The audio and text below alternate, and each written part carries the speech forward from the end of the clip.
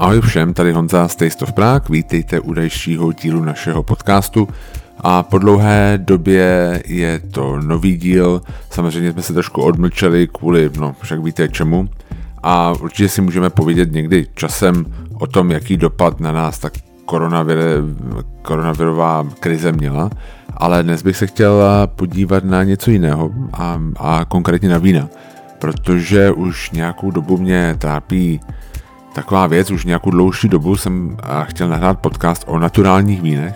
Já většinu vín, které doma my pijeme se Zuzkou, jsou naturální vína, já je mám moc rád, ale zároveň se přiznám, že nemůžu nevidět některá tam jako úskalí a lehká dogmata, která se kolem toho naturálního vína točí. A původní ideou bylo jako natočit víc malých rozhovorů s vinaři a s prodejci vína, ze sommeliéry, ale jelikož je to pro hodně náročné, já jsem se rozhodl obrátit se na někoho, a v koho já mám ve vinném světě naprostou důvěru, a to je Honza Čeřovský, který je členem Družstva, což jsou vinné pop-upy na zajímavých místech. Pokud jste ještě nebyli, tak určitě byste tam měli zajít. A zároveň už hrozně dlouhou dobu píše blog o víně, který se jmenuje Jižní svah. Je to neskutečný zdroj informací o víně. A pokud jste tam, ještě jste na ten blog nešli podívat, tak určitě jděte, určitě přispějte, protože je neskutečný, že tohle z toho Honza dělá vlastně zdarma.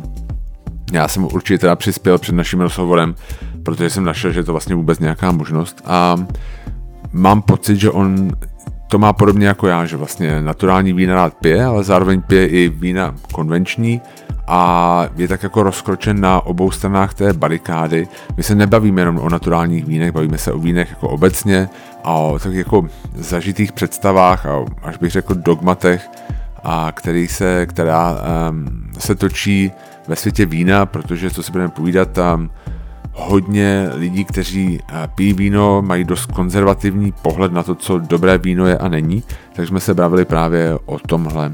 A pokud vás teda víno zajímá, pokud vás zajímají naturální a nejenom naturální vína, ale víno obecně, tak doporučuji ten rozhovor, protože Honza Čeřovský je pro mě osobně velkou inspirací a strašně si ho vážím a jsem rád, že přijal pozvání k nám a myslím si, že ten rozhovor je strašně zajímavý. Takže tady to je Honza Čeřovský a doufám, že se rozhovor bude líbit.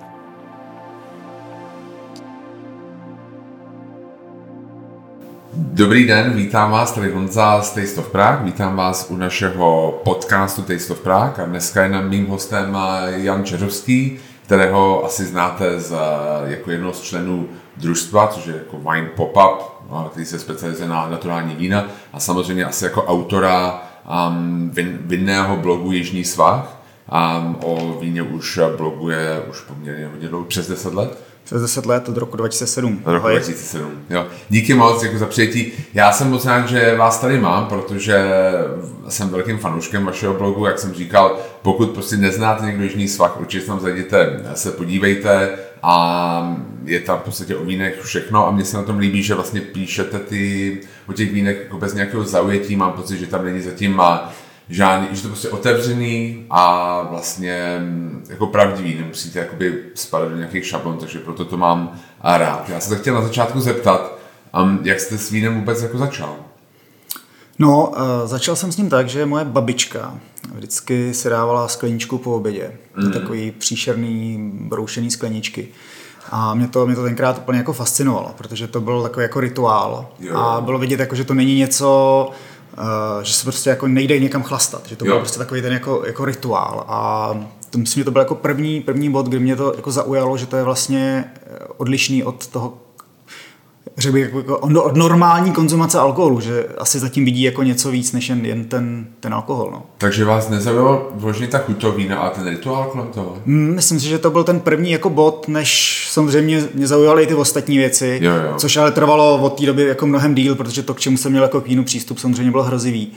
Ale tohle byl asi ten první bod, no. A to vám bylo 8? Ne? To asi mi bylo trochu víc, ale samozřejmě ještě v době, kdy asi bych to vůbec jako pít neměl. No. Jasně. A já si pamatuju, že znáte ten film Bokovka? Znám, no. Líbí se vám? No v mnoha ohledech ano.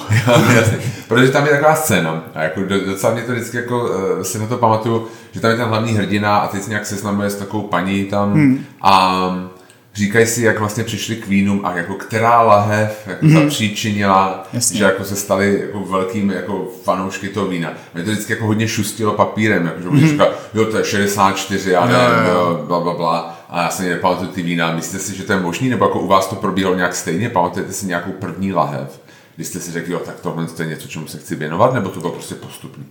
Určitě to bylo postupný, ale zároveň na té cestě jsou vždycky nějaký lahve, který najednou jako vybočí natolik, že řeknete, tyjo, to jsem jako vůbec nečekal, že to může vypadat takhle a najednou jako to funguje úplně jinak. Jo. A já jsem, že asi taky by dokázal prostě říct nějaký starší Riesling z Čech nebo prostě Pinot z Růžové hory, z Moravy, když jsem si jenom řekl, tyjo, tohle normálně chutná úplně jinak, proč to teďka jako chutná takhle? Jasně, jo.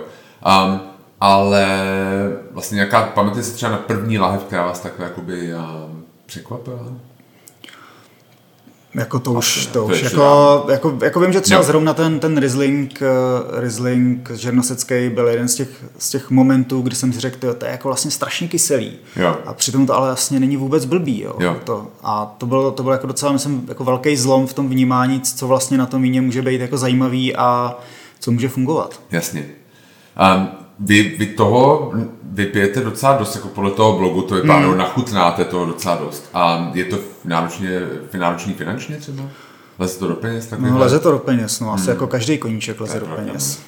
Když jezdil na motorce, tak asi... Jasně. No tak třeba kdybyste byl kávový fanoušek, tak to bylo asi levnější, nebo ne? Tak já jakoby se třeba teďka začínám kupovat asi o trošku lepší kafe, než jsem kupoval dřív, protože jsem zjistil, že mi teda jako některý chutnají mnohem víc a taky to jako není úplně levná zábava, ale chápu, že rozhodně je to levnější, než když vypijete prostě každý den flašku za jako několik set. No. Jasně. Není to náročný zdravotně? Asi je. Já samozřejmě přiznám, že letos jsem takový jako předsevzetí novoroční, že toho nadegustuji stejně, ale vypiju míň. Jo. A korona do toho trošku hodila vidle a domácí izolace se přiznám, ale nechal jsem si 2x, 3x jako nějaký jaterní testy dělat. Snažím se hejbat, jako zatím dobrý. A třeba s tím jsme se bavili, že vlastně máte 2 děti, třeba s tím rodičovstvím se to jako kloubí taky dobře? V tom jako nevidím nějaký jako problém. Je to pravda. Já jsem jako vždycky říkám, že já jsem nikdy nechápal, proč mají lidi doma minibar, dokud jsme neměli malýho, protože vlastně když jde malej spát, tak já otevírám minibar v tuhle chvíli. Já to taky nevidím jako žádný velký problém. Jasně.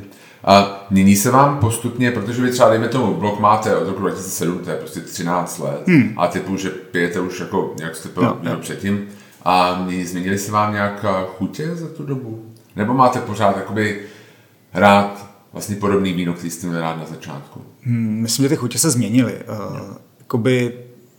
Možná ta spirála má jenom jeden směr, takže jakmile začnete objevovat ty zajímavější, komplexnější věci, tak pak se jako blbě chodí zpátky. Samozřejmě, čímž neříkám, že takový ty jednoduchý, používám termín chlastací vína, jsou špatně vůbec ne a v podstatě té spotřebě jich je stejně jakoby nejvíc, ale změnili, protože člověk objeví jako nové věci a i ty věci, které jsou vlastně u nás k dispozici, se za tu dobu jako extrémně proměnily.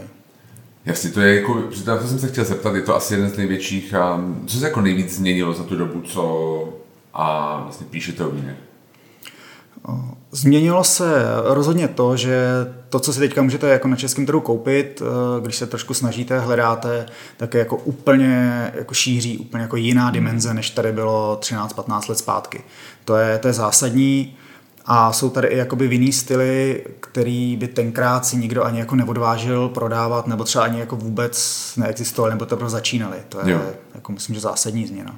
Co třeba ten konzument? Změnil se i konzument nějak, myslíte? Jako já si typuju, že máte asi nějakou odezvu na ty vaše články a změnila se ta odezva, jako postupně třeba je ten váš čtenář průměrný, já vím, že se to těžko generalizuje, ale je třeba vzdělanější v těch vínech, jako má víc napito než na začátku? Určitě je tady víc lidí, kteří vědí, co chtějí pít a proč.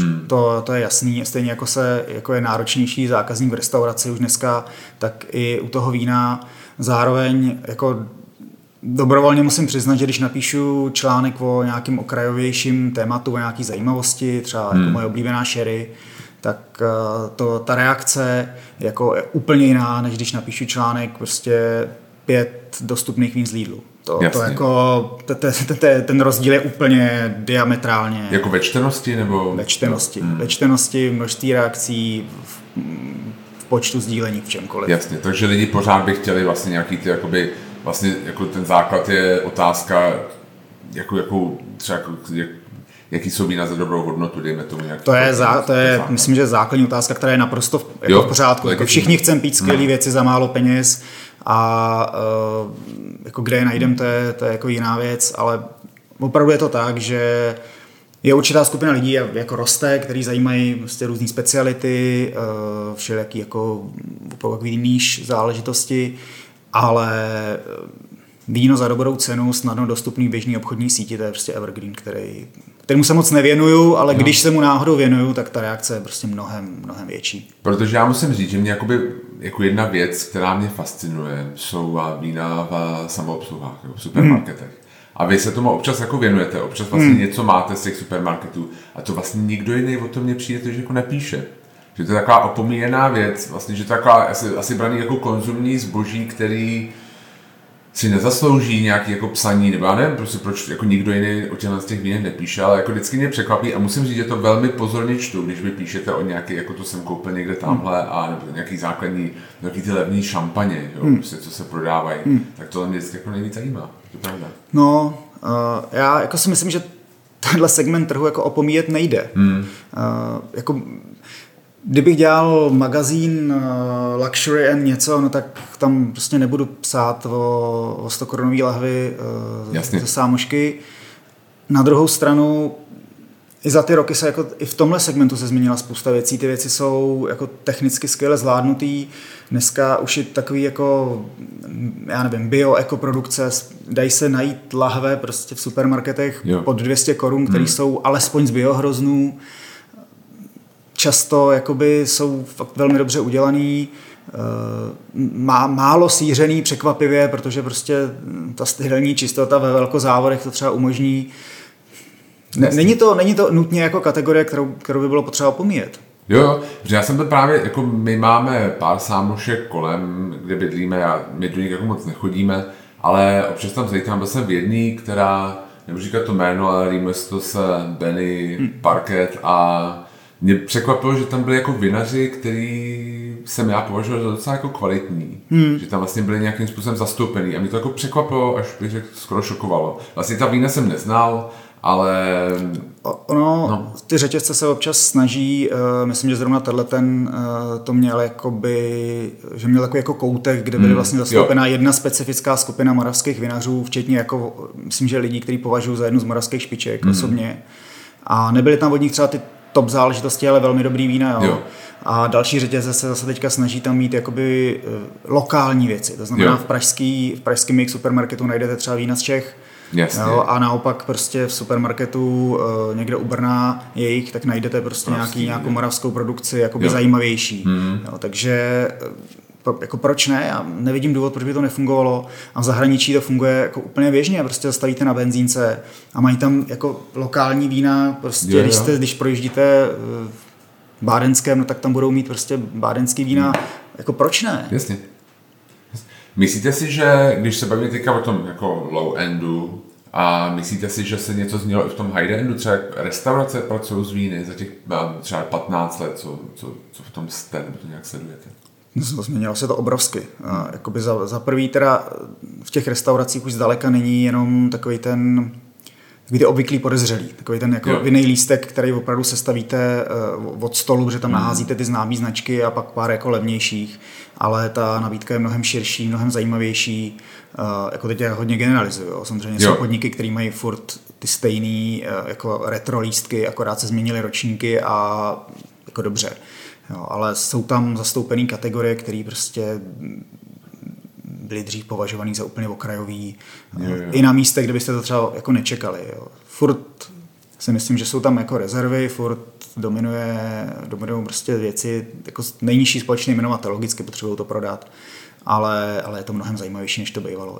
I myslím, že i cenově trošku se to v posledních letech jako umoudřilo. Myslím, že ty marže nevypadají tak jako tragicky, jak mi vypadaly třeba před 10 lety. No. Jo, takže marže jsou také nižší, než byly před 10 lety. Jako i u těch dobrých restaurací mám pocit, že dřív, když jsem jako s kalkulačkou počítal, kolik to stojí v nákupu a kolik to stojí na lístku, tak když to udělám teďka, tak mě to jako odpuzuje jako něco míň. A tak mně přijde, že v Čechách pořád ty marže jsou poměrně nízký, třeba oproti Americe. No. Protože my jsme měli na prohlídce jednu paní, která byla vlastně jakoby, dá říct someliérka, no prostě byla nějak zodpovědná za vinný program, nějaký jako poměrně dobrý restaurace. A ona vlastně říkala, že když je víno po sklence, tak ta sklenka je většinou ta cena té láhve. Jasně. Což si myslím, že u nás pořád ještě tak hrozný teda. No, to asi obvykle není, ale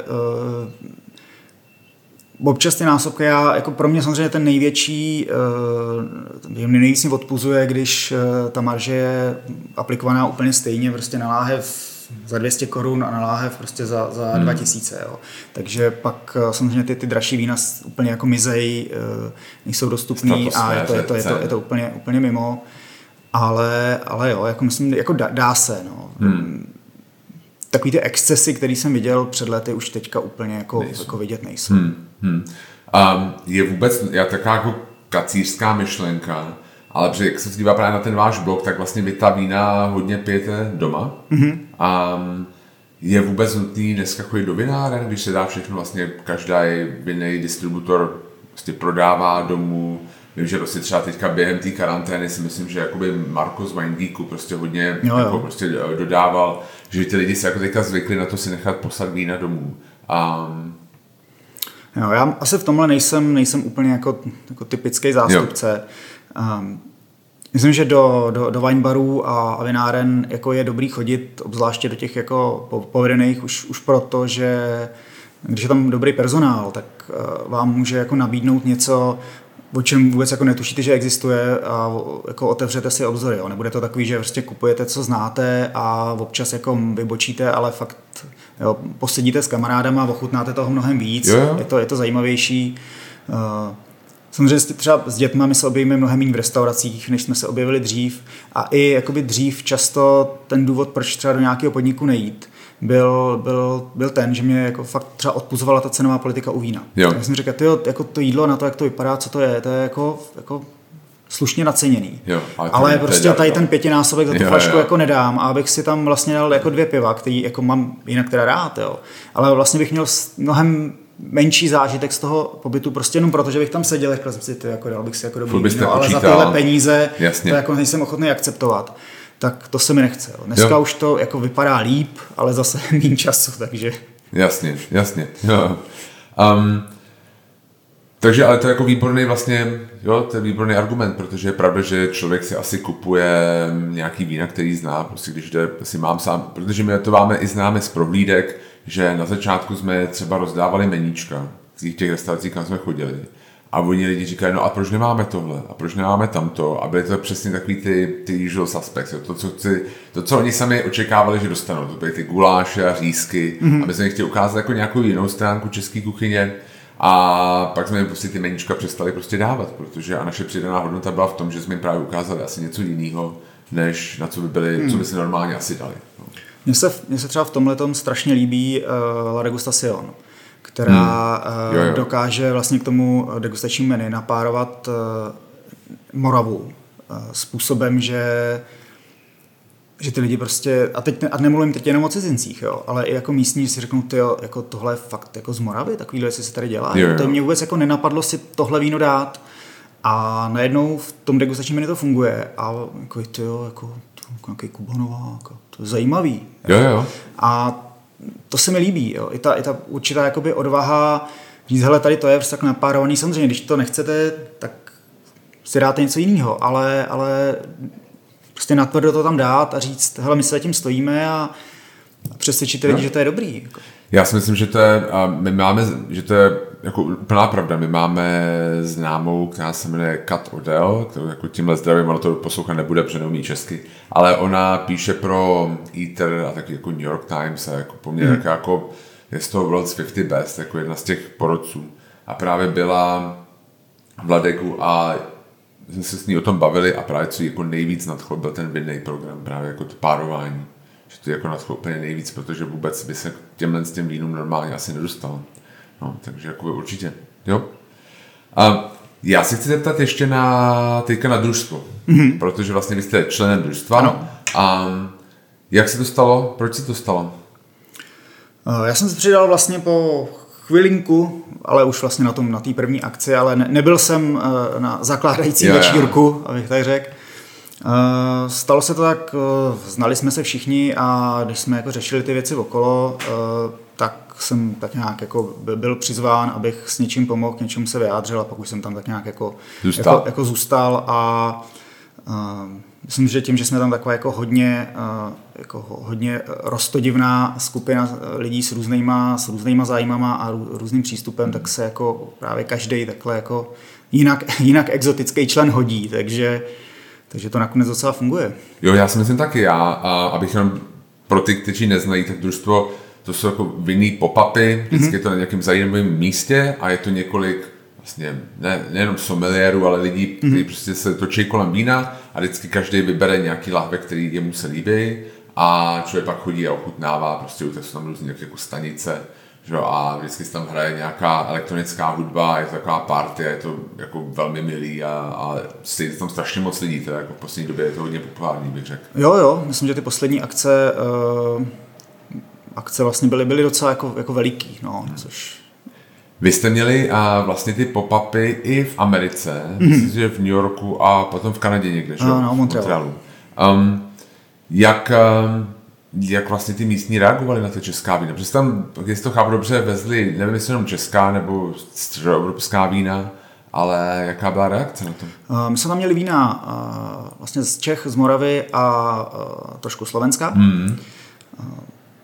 Budeme přestírat, že na tom trhu všechny ty lahve byly a že jsme je nevezli, protože myslím si, že požadavky některých zemí na to, jak se tam lahev může dostat, jsou různý. Jasně. A samozřejmě ty akce tam nemohly být úplně v té formě jako u nás. Možná si to jako úplně neuvědomím, ale těch soubot, který tady máme, je docela dost a prostě v Americe nikdo se skleničkou před podnik prostě nevyleze a ne každý může vzít do ruky láhev a to víno mám nalít, takže jsme samozřejmě byli hodně omezený tady v tom. Ale minimálně jedna z těch akcí byla jako hodně podobná hudebně i jako prostředím a všechno. A ty reakce byly vlastně bezskrze pozitivní. Až mě to jako překvapilo, že jsem čekal, že ty lidi jako přijdou, tak jako nesměli něco ochutnají, ale byli lidi, kteří nesměli ochutnali a pak si prostě vzali láhev a jako vypadali docela nadšeně.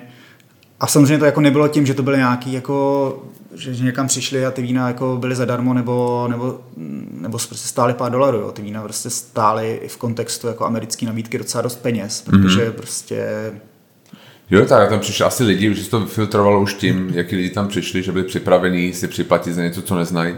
Je to možný, ale třeba jakoby ta akce v Robertas pizza, což je docela jako instituce. Bushwicku, jasně, no, strašně známý. Tak tam si myslím, že i přišli jako lidi prostě jako od nich jako přilákaný prostě jejich plakátama a tak, který úplně jakoby nečekali přesně o co půjde a i ty jako vypadali docela spokojeně. Takže... No to by mě právě už zajímalo a vlastně jak byste třeba jako někomu jako cizinci vlastně charakterizoval česká moravská vína, jestli byste mohl nějak jako říct, protože pro nás třeba na těch našich prohlídkách, kdy jsme měli pro zahraniční turisty, to byla vlastně ta nejtěžší věc, co jako v uvozovkách prodat, protože nikdo to neznal, trošku se obával, hodně lidí je konzervativní, jako pro ně víno pochází z některých jako zemí, oblastí, prostě tradičních vinařských zemí a zbytek jsou velmi ostražitý, tak by mě zajímalo, jaký by jako váš ten pitch v uvozovkách byl.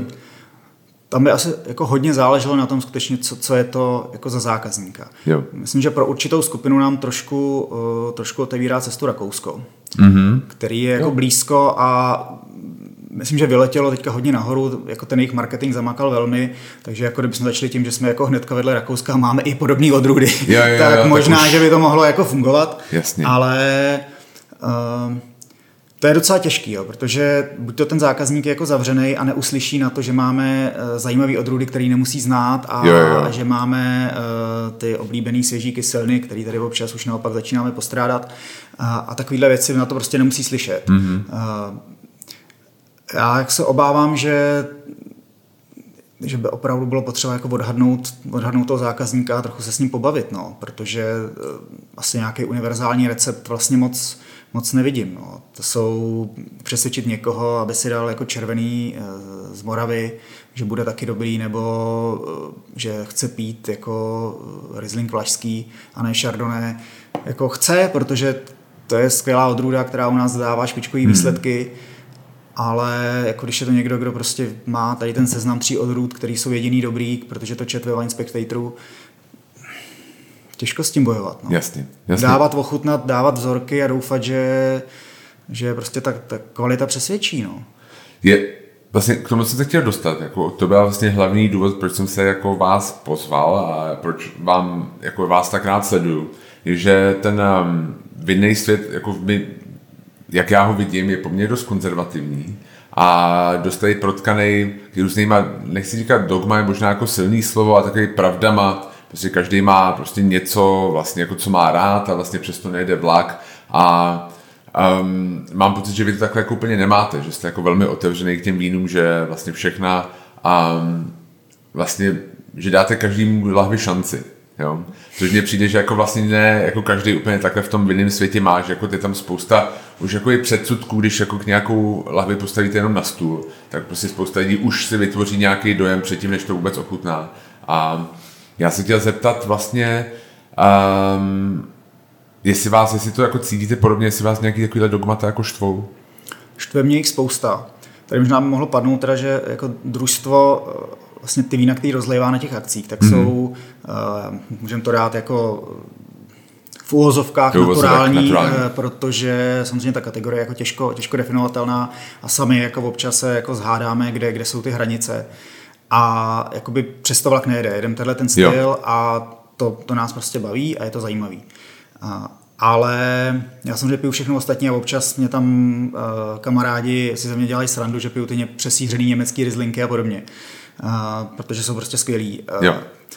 A jakoby jako dogmata, červený z Moravy nejde pít. Samozřejmě přesně, to je klasika. Je to kravina, na Moravě jsou prostě fantastický červený vína, že nechutná jako Cabernet z Chile v pořádku, protože prostě to není Cabernet z Chile. A takových věcí je spousta. Já se jako snažím a spousta vlastně těch textů a i vlastně nejen na tom blogu, ale i v různých časopisech, magazínech, tak často se točí od takových těch jako opomíjených kategorií oblastí, které jakoby nikoho nezajímají a přitom jsou jako úžasný, protože když si člověk hlavu trochu otevře a začne ty věci zkoušet, tak zjistí, že je na spoustě místech jako neuvěřitelné množství pokladů a věcí, které by mu třeba strašně chutnaly, kdyby jako je aspoň vyzkoušel. Jim dal šanci prostě. A to tady prostě lidi fakt někdy mi přijde, že si prostě udělají tu škatulku a tím končí. A přitom, kdyby si dali prostě lehký červený z žiry třeba, tak najednou zjistí, že opravdu jako pro tu komplexitu a pro ten zážitek není potřeba, aby to mělo 14 alkoholu a bylo to strašně tmavý. Není. Jako to víno může být světlý, červený a může být přitom naprosto úžasný a jako fungovat. Je to nějakým způsobem třeba nějaká generační záležitost? Že třeba mladší jsou jako otevřenější, starší jsou uzavřenější, když to řeknu jako úplně takhle strašně zjednodušeně. Je. Jo, jasně. Okay. Já samozřejmě se jako věkově asi pohybuju někde tak jako na pomezí těch u nás, kdy se to jako trochu jako láme, ale je to vidět. Je to jako vidět hodně a je to vidět, a teď bych se fakt jako nerad někoho dotknul, ale je to třeba vidět na sommeliérech v restauracích a na tom, jako jaký věci jsou ochotní akceptovat, co je pro ně jako to správný víno, protože prostě s ním pracujou už jako 30 let a jako takhle to má prostě vypadat a já nebudu na tom nic měnit a pak prostě ty mladí someliéři, který jezdí, zkoumají, zkoušejí věci, které jsou odlišné a třeba zjistí, že se jim tam nehodí. Ale nebo taky zjistí, že sice to víno je avantgardní, ale k tomu, jako co tam vařejí, najednou je úplně fantastický. A to je potřeba. Prostě ne se omezit na to, já tady mám seznamu prostě německý Riesling, červený z Bordeaux, nějaký Burgundsko a možná sem dám nějaký Barolo nebo prostě nějakou high-end Itálii, ale jako a šampaňský samozřejmě. Jasně. A tím to končí. Ne? To už takhle svět už dneska nevypadá. Naštěstí. Mně to přijde hodně, já jsem vystudoval jako překladatelství a mně to přijde vlastně hodně podobný tomu, já tam vidím paralely, protože existují taky v úvozovkách jako preskriptivní teorie, které prostě jako nastaví nějaký ideální překlad a pak posudují překlad podle toho, jak moc se odchýlil od toho uvažovaného ideálního překladu a pak nějaký deskriptivní teorie, který vlastně jenom vemou ten překlad a pak se snaží z něho vyvodit, jak ten překladatel k tomu překladu došel. A mně přijde, že vlastně jako některý ty konzervativní to mají hodně jako preskriptivně a mám pocit, že vy to máte jako hodně jako deskriptivně. Jako na že to si jako jenom prostě sledujete, co tam zatím jako je tím vínem a to se mi na tom právě hrozně líbí. Jo, taky já samozřejmě uznávám, že jsou podniky, které míří přesně na tu klientelu, která chce používají takový obrat, který mě jako neuvěřitelně vytáčí a myslím, že teďka zrovna jakoby z Black Lives Matter a podobný jako hodně rezonuje. Tady je svět ještě v pořádku. Jasně. Jo, takový to odkazování k takový té době, kdy to jakože bylo v pořádku, ono nebylo, jo, ale to je jedno. A je tady pár podniků, který podle mě směřují na tuhle klientelu a jsou to třeba podniky restauratérů, kterých si strašně vážím a používají prostě za jedny z nejúžasnějších osobností tady jako v tom biznise, který ale na tom lístku mají prostě tu přehlídku opravdu toho old schoolu a ještě u toho mají napsaný ty RP body a takovýhle věci. A to je prostě už tak strašně pase i v těch státech. Jo.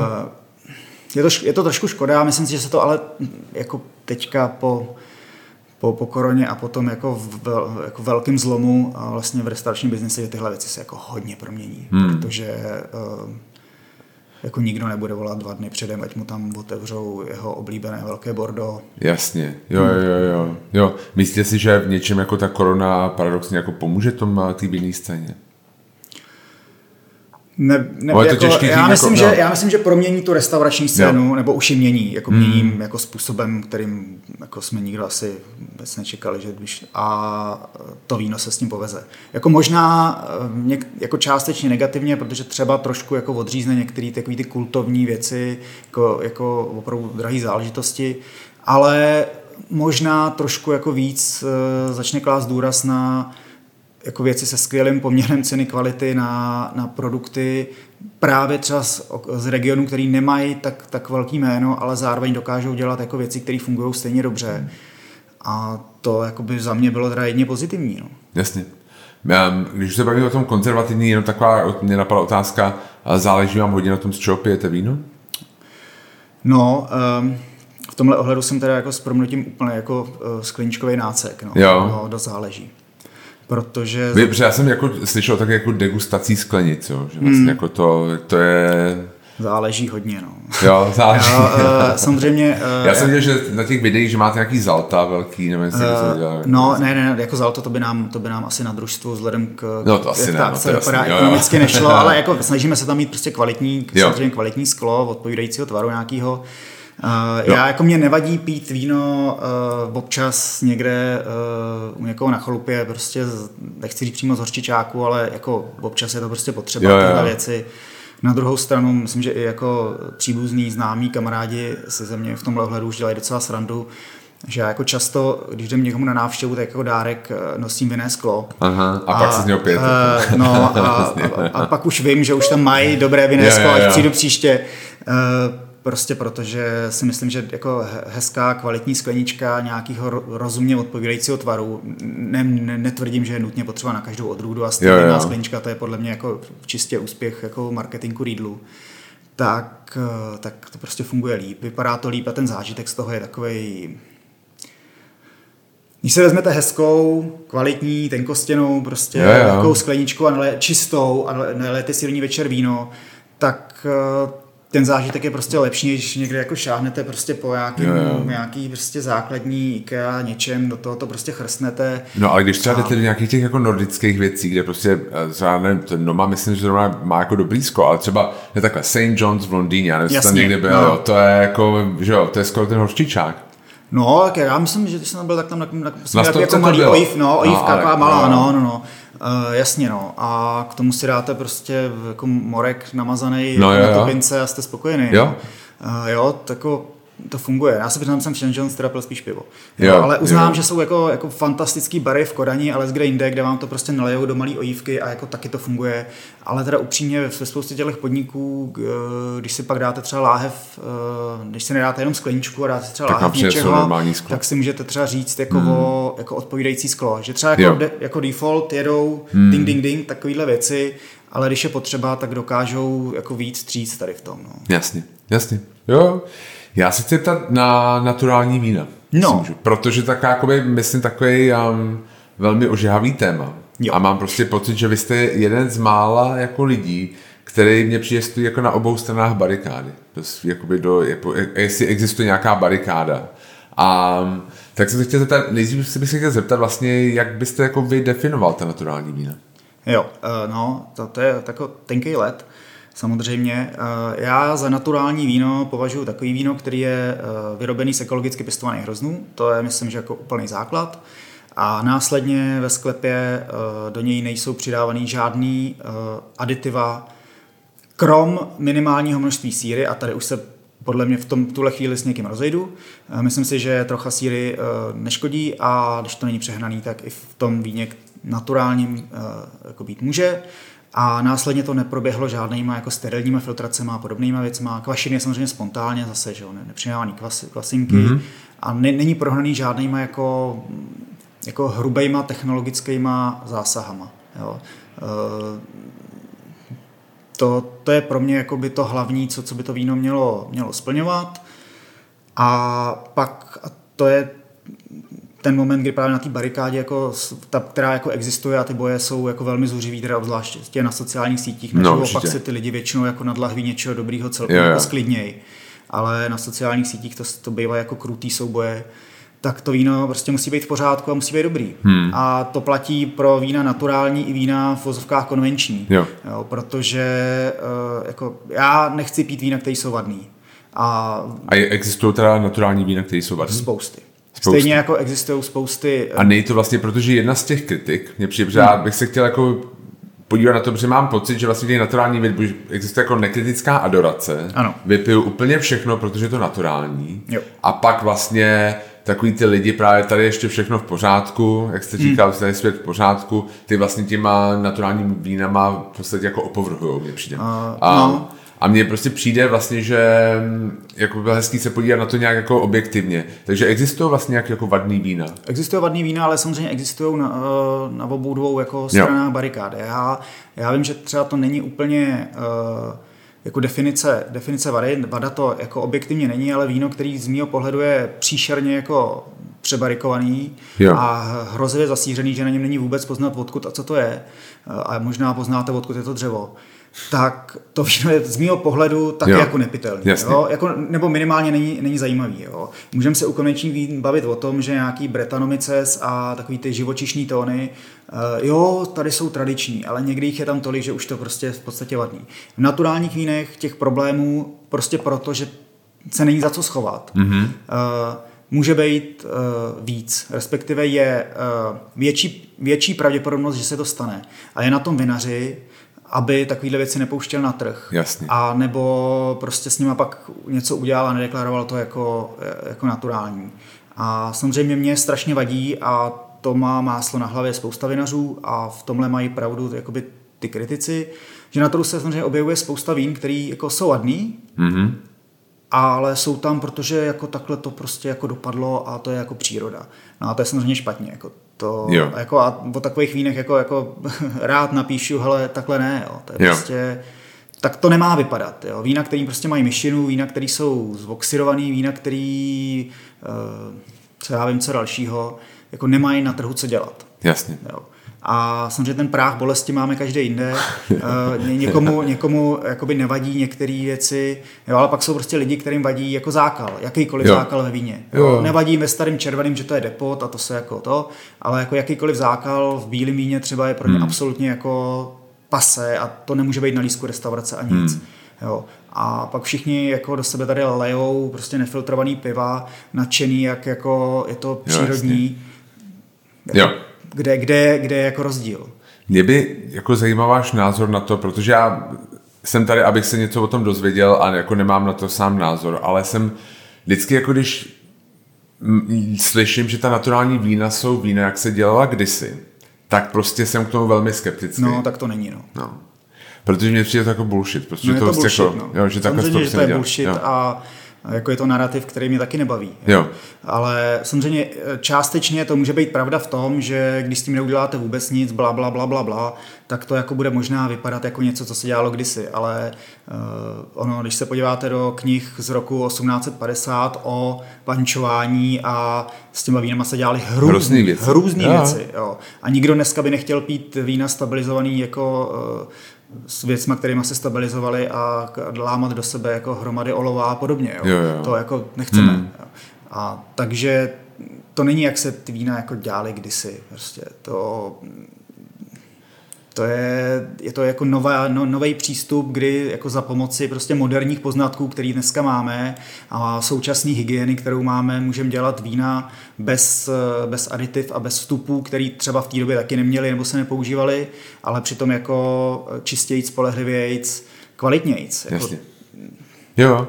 Je to jako reakce na něco, že vlastně ta technologie vinařská dosáhla takový úrovně, že vlastně se to oddálilo od tomu původního jako přírodního vlastně původu toho nápoje vůbec. Je to určitě v tom, to, že se tenhle ten trend vůbec jako objevil a takhle silně a v jakých místech se objevil jako první, má obrovskou souvislost s tím, jak se rozmohla agrochemie a jak se rozmohly jakoby vinařský a potravinářský technologie vůbec. Jo. Nebejt toho, co všechno se dá nasypat a nastříkat na vinici a nebejt toho, co se potom dá zachránit z toho hroznu, který nemá žádnou chuť ve sklepě, tak by nebylo potřeba tady toho hnutí. Jasně. Hodně lidí právě těch, jak bych řekl, konzervativních jako lidí, kteří mají rádi víno a tvrdí, že to je vlastně jenom takový trend. Myslíte si, že to je něco, co bude pokračovat dál, ty naturální vína? Rozhodně. Jo. A jakoby budeme se bavit o tom, kde jsou ty hranice, co je v pořádku. Ty naturální vína, je jich čím dál víc. A není to jenom jako naturální. Já si myslím, že jakoby standardem dřív nebo později prostě bude nějaká ekologická produkce ať už si prostě definujeme tu hranici jakkoliv, ale je vidět, jak se jako zvyšuje objem jako bioprodukce ve všem, poděje se to u vína a samozřejmě tím pádem přibude i těch. A vidíte to každý den i na prostě velkých francouzských družstvech nebo německých velkých podnicích, který najednou z ničeho nic, prostě producent, který chrlí miliony lahví, má jako řadu, která je úplně nesýřená. Jo, má prostě 30% jako v bioprodukci, když je to třeba zrovna oblast, kde jako to jde s nás. A ten trend je naprosto zřetelný. Je tím, že vlastně ten naturální vína jako z mého pohledu taková jako nová nebo novější disciplína. Je to bez nějakých jako velkých tradičních jmén, jako samozřejmě tam jsou nějaký velký jména a je to něco, kde český a moravský vinaři můžou jakoby jako lépe prorazit třeba jakoby světově? Já věřím tomu, že dokážou, kdybychom měli co prodávat teda tady, dokážou prorazit i vinaři, kteří jsou jakoby konvenčnější, akorát by museli dokázat přesvědčit toho zákazníka, že to víno je něčím jako unikátní a zajímavý. Jo. A na té jako naturální nebo jí blízké scéně u nás je spousta vinařů, kteří dělají jako strašně zajímavý charakterní vína. Dělají je čistě, dělají je dobře. Hodně se snaží a odrazilo se to i v tom, jaký je ten zájem zahraničí. No. Takže ty vína jsou jakoby na stejným nebo velmi podobným levelu jako naturální produkce a nejen naturální produkce odinut. A takže se v zahraničí jako prodávají se docela slušně. Jo. A myslím si, že by se to mohlo podařit i lidem, kteří nejsou úplně jako v téhle scéně, ale museli by nabídnout jakoby tu srovnatelnou kvalitu za srovnatelné peníze. No. A což se samozřejmě některým daří a já furt si myslím, že jako pávlovský vlašáky by prostě měly být na lístcích světových restaurací, když jsou dobře udělaný, třeba, nebo moravská frankovka dokáže být jako fantastická a měla by být v zahraničí vidět, ale... Co tomu teda brání? No za první toho je málo, za druhý je náročný se jako v zahraničí prosadit pro jako menšího producenta a v té naturální scéně si myslím, že tomu pomohlo jako za první, že to je jako menší ta scéna a takový to jako současný nadšení okolo. To samozřejmě jako pomáhá, zajímavý festivaly, na který jezdí jako restauratéři, someliéři s otevřenou hlavou a je pro ně zajímavý mít tam víno z Moravy, pokud jako splňuje nějaký jako parametry, protože jako proč ne? Jako, není jakoby, když už jedu tímhle směrem, tak to, že to je jako neznámý region, není ten jako limitující faktor. Jo. To jako, když mám ten lístek postavený na slavných regionech a jako nějakým vinným high-endu, tak sebelepší Moravu tam dávat nebudu, protože bude těžký vysvětlit, proč by se to ten člověk jako měl dát. Jo. Že to tam je jenom jako nějaká, já nevím, ale tady ta scéna si myslím, že je to jako ta naturální je jako mnohem otevřenější, pokud jde o jako místa původu, odrůdy, techniky zpracování a i ty jako chuťový, aromatický jako projevy, že prostě nemá tam těch 5 základních nějakých styčných bodů, kterých se prostě musí to víno držet, ale je taková mnohem jako do větší šířky rozkročena. No a není ta otevřenost právě někdy na škodu? Nebyla by tam třeba fajn být trošku víc kritičtější k těm vínům? Protože někdy mi přijde, jakoby, já někdy slyším prostě na těch akcích, hele, tohle má říct, to na tohle, ale jako je to dobrý? Jo, určitě součást toho problému a proč jako některý lidi na naturální vína nadávají je, že ta tolerance prostě a to nemusí být nutně vada, ale opravdu jako k extrémním projevům je tam větší. Jo. Jakoby zrovna přesně jako excesivní kyseliny a takové záležitosti, jasně. Já vám dám příklad, já jsem byl na nějaký večeři a ty tam byli 2 poměrně dost známí jako lidi a z gastroprůmyslu a jeden byl očividně ve vínech konzervativnější než ten druhý. A byl to jako nějak napárovaný a teď já možná si budu myslet, a byla to možná Millerka od Jakuba Nováka, jo? Mně to strašně chutnalo. Jo, protože já Millerku jako normálně to není můj jako nějaký oblíbený, taky tradiční přístup, je tohle co tam. A ten jeden mu to chutnal a říkal, to je jako dobrý, a ten druhý říkal, no ale počkej, jako, kde jsou ty jako definiční charakteristiky ty Millerky, kdy to vůbec jako nechutná v uvozovkách jako Millerka, jako Miller Thurgau, tak vlastně jako proč, jestli třeba tohle a ty další věc je pravda, že já musím se přiznat, to je jako tajný přiznání, že a možná budu teďka znít jako hrozně. A já chci, jako tady nadáváme jako na to, tak já chci říct, já mám moc rád naturální vína. A jako většinu vín, který já piju, jsou naturální vína. A zároveň nemůžu nevidět tu kritiku. A že třeba mám pocit, a možná jsem to jenom já, že třeba tak 40% jako oranžových vín mě chutná jako strašně podobně. Jsou všechny stejný. No. Že se vlastně jako stírá, a to jsem to možná ještě podhodnotil, 40%. Že se jako stírají ty úplně, to je jedno z čeho to je. To je přesně ta hlavní věc, která mě na tom štve. Jo. A já s tím jakoby bojuju neustále u spousty vín. Já mám rád, když na tom víně jakoby poznám, nebo mám pocit, že jsem poznal, co a odkud to je. Jo. A proto prostě mám rád moselský Riesling, protože se ho poznám skoro vždycky. A když dostanu naturální moselský, nesířený, nefiltrovaný a jiný moselský Riesling, který prostě vůbec jako v něm možná jako ji odráží ten teroár líp a já to jenom nevidím, ale jasně. Mě to moc nebaví. Jo. A stejně tak jako by mě nebaví, že spousta právě těch jako masivně macerovaných bílejch prostě chutná plus minus stejně a taky vůbec nejde poznat, co a odkud to je. Jo. Já tohleto, jako tu možnost poznat, co a odkud to je, mám na víně hrozně rád a často je to ten jeden z argumentů, proč prostě ty tradiční vína jsou jako lepší, protože to na nich je poznat. Jo. Není. Jo. Není valná většina té běžné vlastně produkce jako splývá dohromady taky. Jo, tam taky dneska už pomalu nepoznáte při těch technologiích, které jsou, odkud, kde to bylo vypěstované, jak je to udělané, je to prostě přestřelený, nemusí přestřelený dřevem, je to zakvašený jedním kmenem kvasiny, který používají všichni a ty vína jsou si taky strašně podobný. Možná na tom jako poznáte, jo, tohle je určitě to či ono, prostě protože je přesně v té šabloně je vyrobený. Jo? A když to někdo vyrobí v téhle šabloně odinut, tak si to taky nepoznáte. Jasně. Ale tenhle argument jako beru a je to, Ale to je prostě v těch naturálních vínech jsou jako věci, které jsou naprosto geniální, fantastické, věci, které jsou fajn, průměrné a věci, které jsou úplně obyčejný, podprůměrný a věci, které jsou vadný. Jasně. Jo, a já samozřejmě rád piju ty věci, které jsou skvělý a charakterní, ale těch jako běžných, které jsou jako zaměnitelný, tam je samozřejmě spousta. Jo, to je, jasně. Jo. A ano, teda ta tolerance k těm jako extrémům je tam větší. Jo, takže samozřejmě jakoby v nějakým běžným Chardonnay od někud by ty projevy, které prostě ty naturální vína mají, jako nikdy neprošly, tady jsou je ochotný akceptovat. A když třeba ta restaurace ví, proč to tam má a k čemu to jako páruje, tak to je... Jo, určitě. Já si ještě na jednu věc, jako o těch naturálních vínech, nebo jako vlastně jestli vám nepřijde, protože mně to tak jako trochu přijde a možná, já nevím, jako, jestli nějaké řešení toho, že se jako vymezují vůči těm jako konvenčním vinařům ten jako protikladně, že to vlastně pak jako vypadá, protože já jsem vždycky jako trošku se přiznám, v mojí bublině jako sociální se pijou naturální vína téměř výlučně.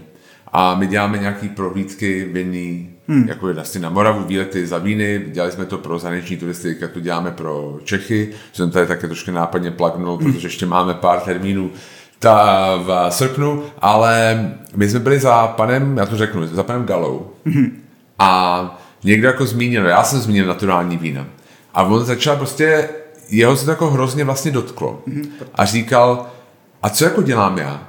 Jako to jako nedělám naturální víno, jako z čeho to jako si myslíte, že dělám? Jako že já netrávím večery a dny prostě ve vinici a snažím se prostě tam používat co nejmín toho, jo, a prostě pak jako někdo přijde, prostě nějaký hipster a prostě řekne, že vlastně moje vína jsou špatný, protože nejsou naturální. Naprosto chápu pana Galu a jeho vína mám strašně rád, protože dělá skvěle a ve vinicích je to jako pořádku. Jsem byl teďka to úplně nádherný. A jsou tady další, kteří se tím jako vůbec neohánějí a dělají to ve vinicích čistě a i ve sklepě to dělají v pořádku. A samozřejmě mi to musí jako trhat uši, tyhle ty řeči. Mně se to taky nelíbí. Já si furt jako myslím, že ten základ by měl a na spoustě míst je to možný při troše snahy jako jet v těch vinicích nějakým ekologickým nebo ekologičtějším režimu. A pak ten sklep prostě, když má pocit, že nějaká technika nebo technologie nebo aditivum, teda v nejhorším případě, mu pomůže, aby to víno bylo stabilnější, chutnější, aby líp odráželo to, co potřebuje, aby tam v něm bylo, nechť. Jakoby, to je to, proč jsem říkal naturální v uvozovkách, v průběhu a proč ten termín je vlastně nešťastný. Naturální, přírodní a ty ostatní jsou jaký. Nemanipulovaný, stejný problém. Jako, co já s tím? Teď já to jenom vykvasím a nechám zhrát v sudu. Kde je ta hranice, co je ještě manipulace a co už není. Hezký výraz je, a ten mi podle mě přijde, a ten se neujme samozřejmě, ale používá se jako nahá vína. Což mi přijde vlastně nejpřesnější, protože jsou to vína, který se nemůžou schovat za jako nic dalšího. Není na nich žádný make-up, nejsou překrytý ničím.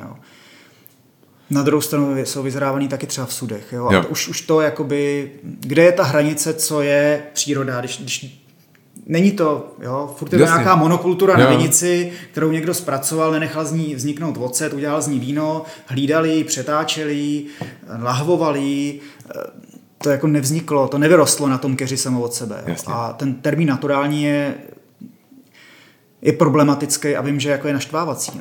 A samozřejmě některý vinaři tomu nepřidávají. A konzumenti teda.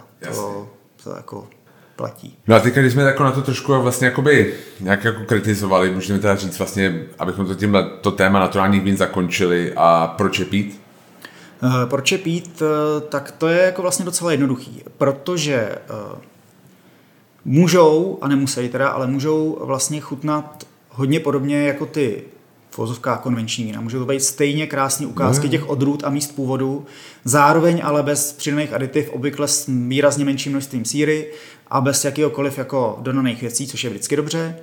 A zároveň nabízejí spoustu jako dalších jako rozměrů, dalších chuťových profilů, netradičních, často jakoby hodně odlišných, někdy ne. A jako zároveň jsou jako prostě podporou nějakého přístupu k přírodě, která je jako z mého pohledu v pořádku. Jasně, jo. Já třeba mám hrozně rád, osobně tam taky jezdíme s těma produktama pana Kočaříka, kde mám prostě pocit, že byste na nějakých třeba jeho vínech nepoznal, že to v uvozovkách nejsou jako crazy, takový ty naturální vína, ale vlastně jakoby... To je totiž to je další jakoby problém, jo. Pod naturální nebo oranžový si právě jako spousta lidí a i jakoby takových těch oldschoolových sommelierů prostě představí věci, které jsou divný, které jsou prostě divoký, kalný, smrděj, těkaj, prostě něco takového, ale tak jako naprostá většina těch opravdu dobrých jako nevypadá. Jasně. Ta většina těch dobrých naturálních vín je prostě poctivý, červený, bílý, oranžový, to je jedno. Úplně čistý, skvěle pitelný, charakterní, na kterém je poznat, kde to vyrostlo a jako co to je. A myslím, že zrovna jako Petr Kočařík je jako krásná ukázka toho, že to jde dělat jako naprosto poctivě ve sklepě, ve vinici a ty vína jako jsou krásný, charakterní, čistý. Jako to je věc, za kterou by nám jako v zahraničí měli urvat ruce. Jo. Já naprosto, jako my to tam milujeme a všichni naši hosti tam milujou. A já se ještě zeptat na poslední 2 otázky. Jasně. Jako to udrží nějak jako pod hodinu tady tohle. A první věc by byla, co byste doporučili lidem, kteří jako začínají z víny? Vlastně jakoby jak na to? Jestli vlastně jak třeba rozšiřovat tu nějakou memorickou znalost, tak chutnat prostě. Zkoušet, chutnat, prostě ochutnávky, vinný akce, vinný festivaly a ochutnat toho jako co nejvíc. A teda já vím, že to jako je jako nepříjemný, ale dělat si poznámky. Dělat si poznámky? Je to takový... Vy jako chodíte se zpátky třeba na ty poznámky se dívat, co jste si napsal? No, to někdy není vlastně ani jako úplně potřeba, ale občas se to hodí. Ale ono to jako hodně pomáhá si vlastně jako utřídit myšlenky. Jo. Já vím, že spoustě lidí, který právě třeba jsem doporučoval nějaký vína a postupně jsem jim dodával nebo scháněl další, jsem říkal, hele, ale prostě napište si, co ti na tomhle chutnalo, na tomhle nechutnalo. Ono to jako pomůže příště se rozhodnout. A když si člověk jako musí zamyslet a říct si, hele, tohle je moc kyselý, na tomhle se mi líbí tohle. Tak když se na to pak podíváte, tak najednou zjistíte, hele, tyjo, mě vlastně vyhovuje tohle, tak co bych zkusil ještě tohle. A jako funguje to a jako asi možná ne na každýho, ale na spoustu lidí tady ten jako trošku toho systému vlastně pomůže si to v hlavě utřídit, že to není jenom takový, jo, tak 40. vzorek, to je taky dobrý, ale jako a tohle... tak nej po 40. vzorku jako no, každý, ale tak ono, dobrý. Když to člověk jako nebo nejde decky, jasně. Tak to myslím, že jako to je v podstatě jediná cesta, jak to je něco, co mě musím říct, jako třeba odrazuje od toho, protože já vlastně nikdy nevím, co psát. Jako mám pocit, mám jako vždycky takový pocit, že tady mě prostě, musím říct, tady mě to viná scéna přijde jako snobská. Jo, že vlastně jenom mám pocit, že jsem jako trošku jako nucený do toho psát jako o nějakých buketech a možná třeba stačí napsat moc kyselý. Jo. No, to právě není potřeba. Tyhle ty ovocní saláty a parfémy a všechny možné věci jsou taková jako trošku hra, kterou jako trpí spousta lidí, včetně mě. Taky se občas rozepíšu jako způsobem, který mi pak jako zpětně přijde trošku jako no. Ale ono to pomáhá. A opravdu není potřeba, tohle mi chutnalo, ale bylo to na mě moc, cítil jsem tam moc sudu, nebo přišlo mi to takový jako řídký, jo. A to někdy jako pomáhá si fakt ty myšlenky utřídit. Jasně. No, a jako... Takže necítit se spíš jako spíš to psát pro sebe. No, určitě, to není jako potřeba, aby to dodržovalo nějaký WSET standard jako degustační poznámek, to je úplně zbytečný, ale nějak si jako utřídit ty myšlenky v tomhletom funguje. Já vím, že prostě pro spoustu lidí to je jako neakceptovatelný a může to vypadat jako nesmyslně, ale fakt to jako funguje. A ono to funguje i třeba u toho piva, který je samozřejmě já třeba mý oblíbený pivníci, což jsou jako kamarádi, tak ty vlastně ten koncept udělali hodně podobnej a jako funguje to, pomáhá to a taky není potřeba se prostě jako nějak rozepisovat. Jasně. Jo, to je jako náhodou výborný tip. A poslední otázka. Máte nějakou ve víně guilty pleasure? Něco, co víte, co byste jako, že si dáte, když se nikdo nedívá? Existuje něco takového ve víně? No určitě, já se jako těma vlastně věcma jako úplně jako netajím. Jako jsou to taky věci, které říkám, tohle by tě vlastně chutnat nemělo. Ale jako úplně běžně a skutí, když někde vidím, tak si dám normální průmyslový Moscato d'Asti. Aha. Protože si to má hrozně cukru a všechno a je to prostě kytičkový, ale když je to dobře vychlazený, tak je to strašně zábavný. A vlastně jakoby Já se za většinu těch věcí, co jako piju, vlastně nestydím, jo, takže spíš si myslím, že jako spousta takových kategorií, za který se třeba jako lidi stydějí, nebo se pijou málo, nebo který jsou vnímaný jako takový jako divný, třeba vermuty, jo. Myslím si, že prostě je to víno vlastně, ale je do ní nasypaný další věci, takže to je jako podřadný. A přitom jako dobrý vermut je jako fakt fantastická záležitost a vlastně mi líto, že se tady o nich jako nemluví, nepijou se víc. A spousta takových jako věcí a vlastně některé jako sladké věci si myslím, že mají takovou jako blbou reputaci. Já je taky piju málo, já na to prostě nemám jako příležitost, ale už takový ty hejty jako na sladké záležitosti mi přijdou taky jako zbytečný. No. Jasně. Že se za to lidi jako stydí, že jim chutná jako sladký, jo, ale jednou za čas. Jako proč ne? Vlastně. Jo. Tak já moc děkuju se, bylo to hrozně hezký pro mě aspoň povídání a děkuju, že jste si na mě našel čas. Já děkuju za pozvání. A já všem doporučuji váš blog Jižní svah, určitě se podívejte. Díky. A doufám a přijďte určitě na nějakou další akci družstva, která bude víte nějakou už? No, samozřejmě všichni, že s koronou a spousta věcí se posunula, přehodnotila, nevěděli jsme, kolik lidí bude možných, za jakých podmínek a tak dále, takže všechny tyhle věci jsme odsouvali. Tak teď tak jako koketujeme, že bychom v létě, jestli teda situace bude sem zaklepat, jako vypadat relativně pozitivně, takže bychom to jako už riskli. Super, tak já se budu moc těšit. My taky. Díky moc. Díky.